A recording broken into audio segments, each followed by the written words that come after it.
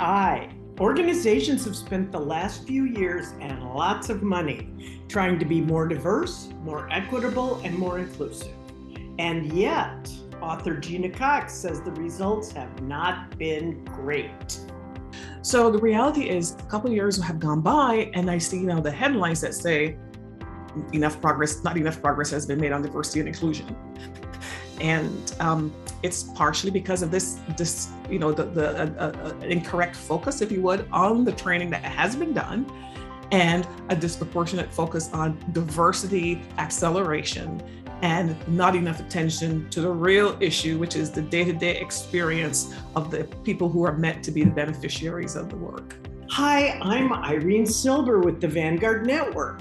Gina Cox is an organizational psychologist and executive coach.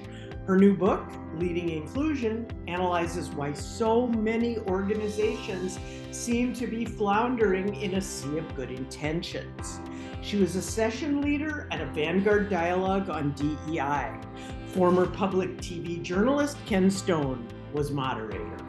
They talked about the missteps and misapprehensions about DEI, and particularly the leadership challenges it poses. There are some people on one side of the distribution, CEOs, or C-suite leaders, who clearly understand this issue very well and have maybe understood it for a long time and are doing all kinds of proactive things that to support, to give evidence of their understanding. And then you have the ones on the other extreme of the distribution who may not be doing much, may not necessarily understand this issue, and there really is no evidence, that they do. But I think most people fall in the middle. Most senior leaders fall in the middle. They have some desire to understand the issue, might even be doing some things that they perceive to be proactive in addressing the issues, but maybe inadvertently doing the wrong things or ineffectual things. Because in fact, I'm not convinced that most leaders who desire to do this get good advice about what they should do. When we talked last week, we did a little pre-interview, and my notes say that you said DEI is BS. I think you said that. Could you explain that? I did say that. I said it out loud. And whenever I say it, I say, okay, everybody who works in the diversity and inclusion profession is going to come gunning for me. Maybe I'll have to hide behind the woman that wrote the book Diversity Inc. She wrote this book that basically said, we're spending all these billions of dollars. What are we getting for it?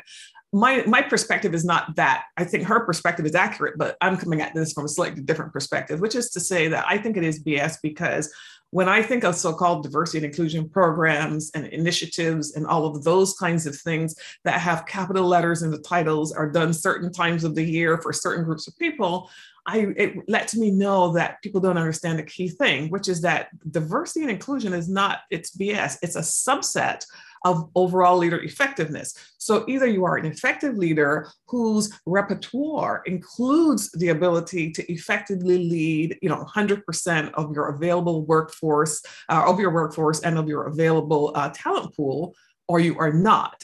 So I say this is a subset. It's not a separate thing. It can't just be run by so-called chief diversity officers or even by chief human resources officers. It really needs to just be a part of how we define what effective leadership looks like.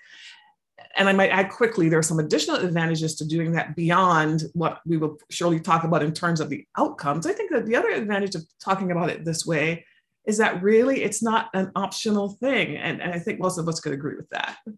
Yeah, I mean, when you started 20 some odd years ago in your role as a corporate advisor and coach, DEI, was it that much of people's attention? Was it just one of the things that you were coaching executives on and working with corporations? Yeah, it was only one thing. And in fact, even to this day, very few leaders would initiate a conversation about this topic. It's still a somewhat taboo topic. Maybe taboo is the wrong word, but it is a topic that people shy away from. I'm so aware of this that I am also very much, I look for ways to bring people into the conversation so they know there's nothing to be afraid of. We're just talking about humans in the workplace and about leadership effectiveness. So that way of framing it also helps with that challenge. But 20-something years ago, I don't know why you're reminding me that it was this long. The truth is that it was not talked about at the top levels of organizations. It was always thought of as something that the diversity and inclusion people did over there. And then if you even take the structure of an HR department, which is where that work typically resided, within the HR department, it was probably the least powerful or influential group within the HR department. So it was sort of siloed, and people who went into that work tended to sort of come from two different perspectives. There either were people who were so interested in this and really wanting to make a difference, they were willing to tolerate not having much support. They would still do whatever it would take, even though it wasn't making a great impact. Or frankly, there were people who found themselves into that work because within HR departments, perhaps, it was work where maybe people who were sort of semi-retired or were not considered to be on the fast track to whatever there could be might find themselves by accident. Never really got a lot of focus or attention, and still does not in the way that it ought to. Implicit bias training. You think there's too much emphasis on that? What do you mean? Well, there are a lot of reasons I think that, but let me just sort of lay out the scenario, the landscape as I currently see it, which is to say that George Floyd was killed in May of 2020 and things changed. When I say things, I'm talking about the ether changed. We were walking around in a world that, at least certainly from what I could see, was walking around in a world that felt a little bit different. I think humans writ large had a moment where they went, what the heck is going on here? How is this even possible? And I think that was global. In response to that, I saw organizational leaders, some stepped out and say, we didn't understand things. There's some things we didn't know were happening. They were right in front of our eyes. We didn't know. We didn't understand them. We want to learn more. We want to do better. I think that happened. I think that really happened. In response to that, a whole industry sort of exploded with solutions. And the solution that was the number one most proffered solution was implicit bias training. I don't know how that happened. I mean, I have known about implicit bias, which is real. It's well documented. There are lots of tools to measure it. And I know enough about the neuroscience to know that this is all real. So I'm not saying that implicit bias is not real. What I am saying is I don't know how it came to be that was the number one solution offered across the world, and partly, but certainly in the United States. It just seemed that way. And all of a sudden, my clients were saying, we want implicit bias training. Executives were saying, we want it to be we want the neuroscience. We need to understand the neuroscience. So what really happened was, one thing that happened was there has been a disproportionate focus on training related to implicit bias training, training relating to implicit bias. Another thing that has happened was that there has been a disproportionate emphasis on diversity hiring. But then concomitantly a disproportionate lack of emphasis on the things that I talk about, which is sort of leading inclusion. But the implicit bias piece is highly problematic for a variety of reasons. I think it became the number one solution because it's something that you could label, you could define, and everybody understands that if you can get humans to connect a little bit more closely, then that would be a good thing, and that is. But there's also all the data that shows that insisting that people are taught or learn about implicit bias training and then expecting that their behavior will change because they do that, number one, will be a disappointment. It doesn't automatically change behavior. And there are even people who have a very negative reaction to being asked to be in training about implicit bias. So the reality is a couple of years have gone by and I see now the headlines that say, not enough progress has been made on diversity and inclusion. And it's partially because of this the incorrect focus, if you would, on the training that has been done, and a disproportionate focus on diversity acceleration, and not enough attention to the real issue, which is the day-to-day experience of the people who are meant to be the beneficiaries of the work.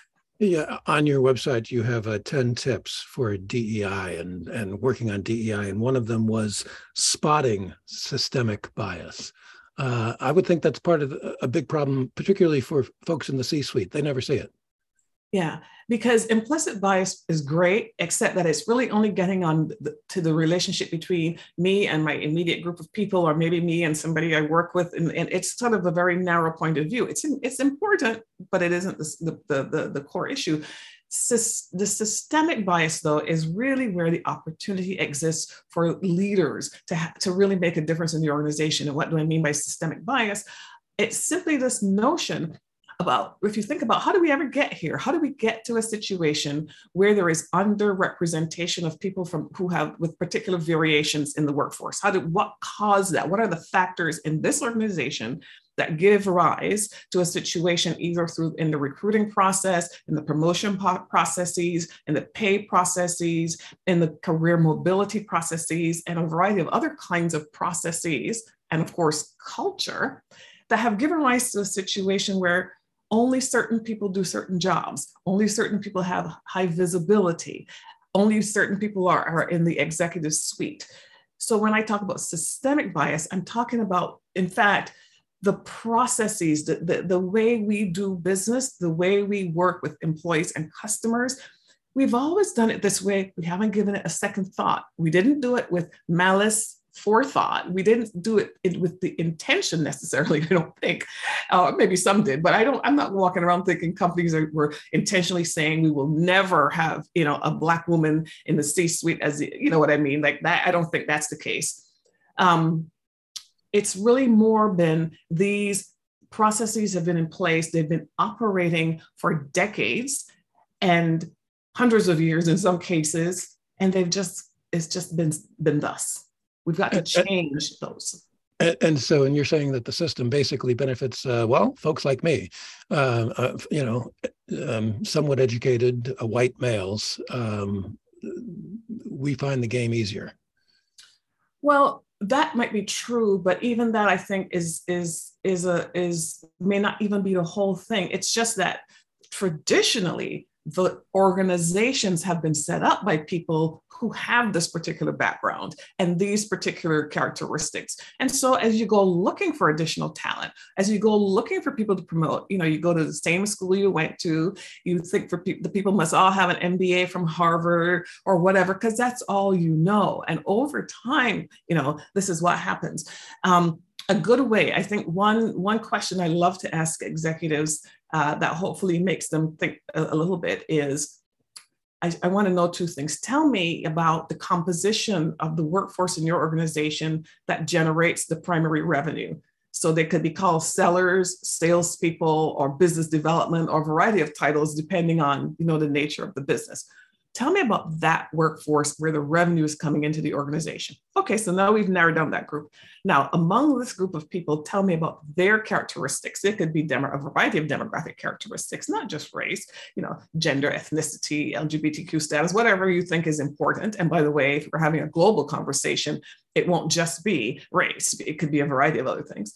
So then when they start thinking about this, they begin to recognize that traditionally the power source in a company is the revenue generator, the person who's out there making those dollars. Or another group with a similar degree of influence are the product innovators, especially in tech and manufacturing, the engineering, the people who have the big ideas and who are going to take us to the next planet, let's say, in a tech company, right?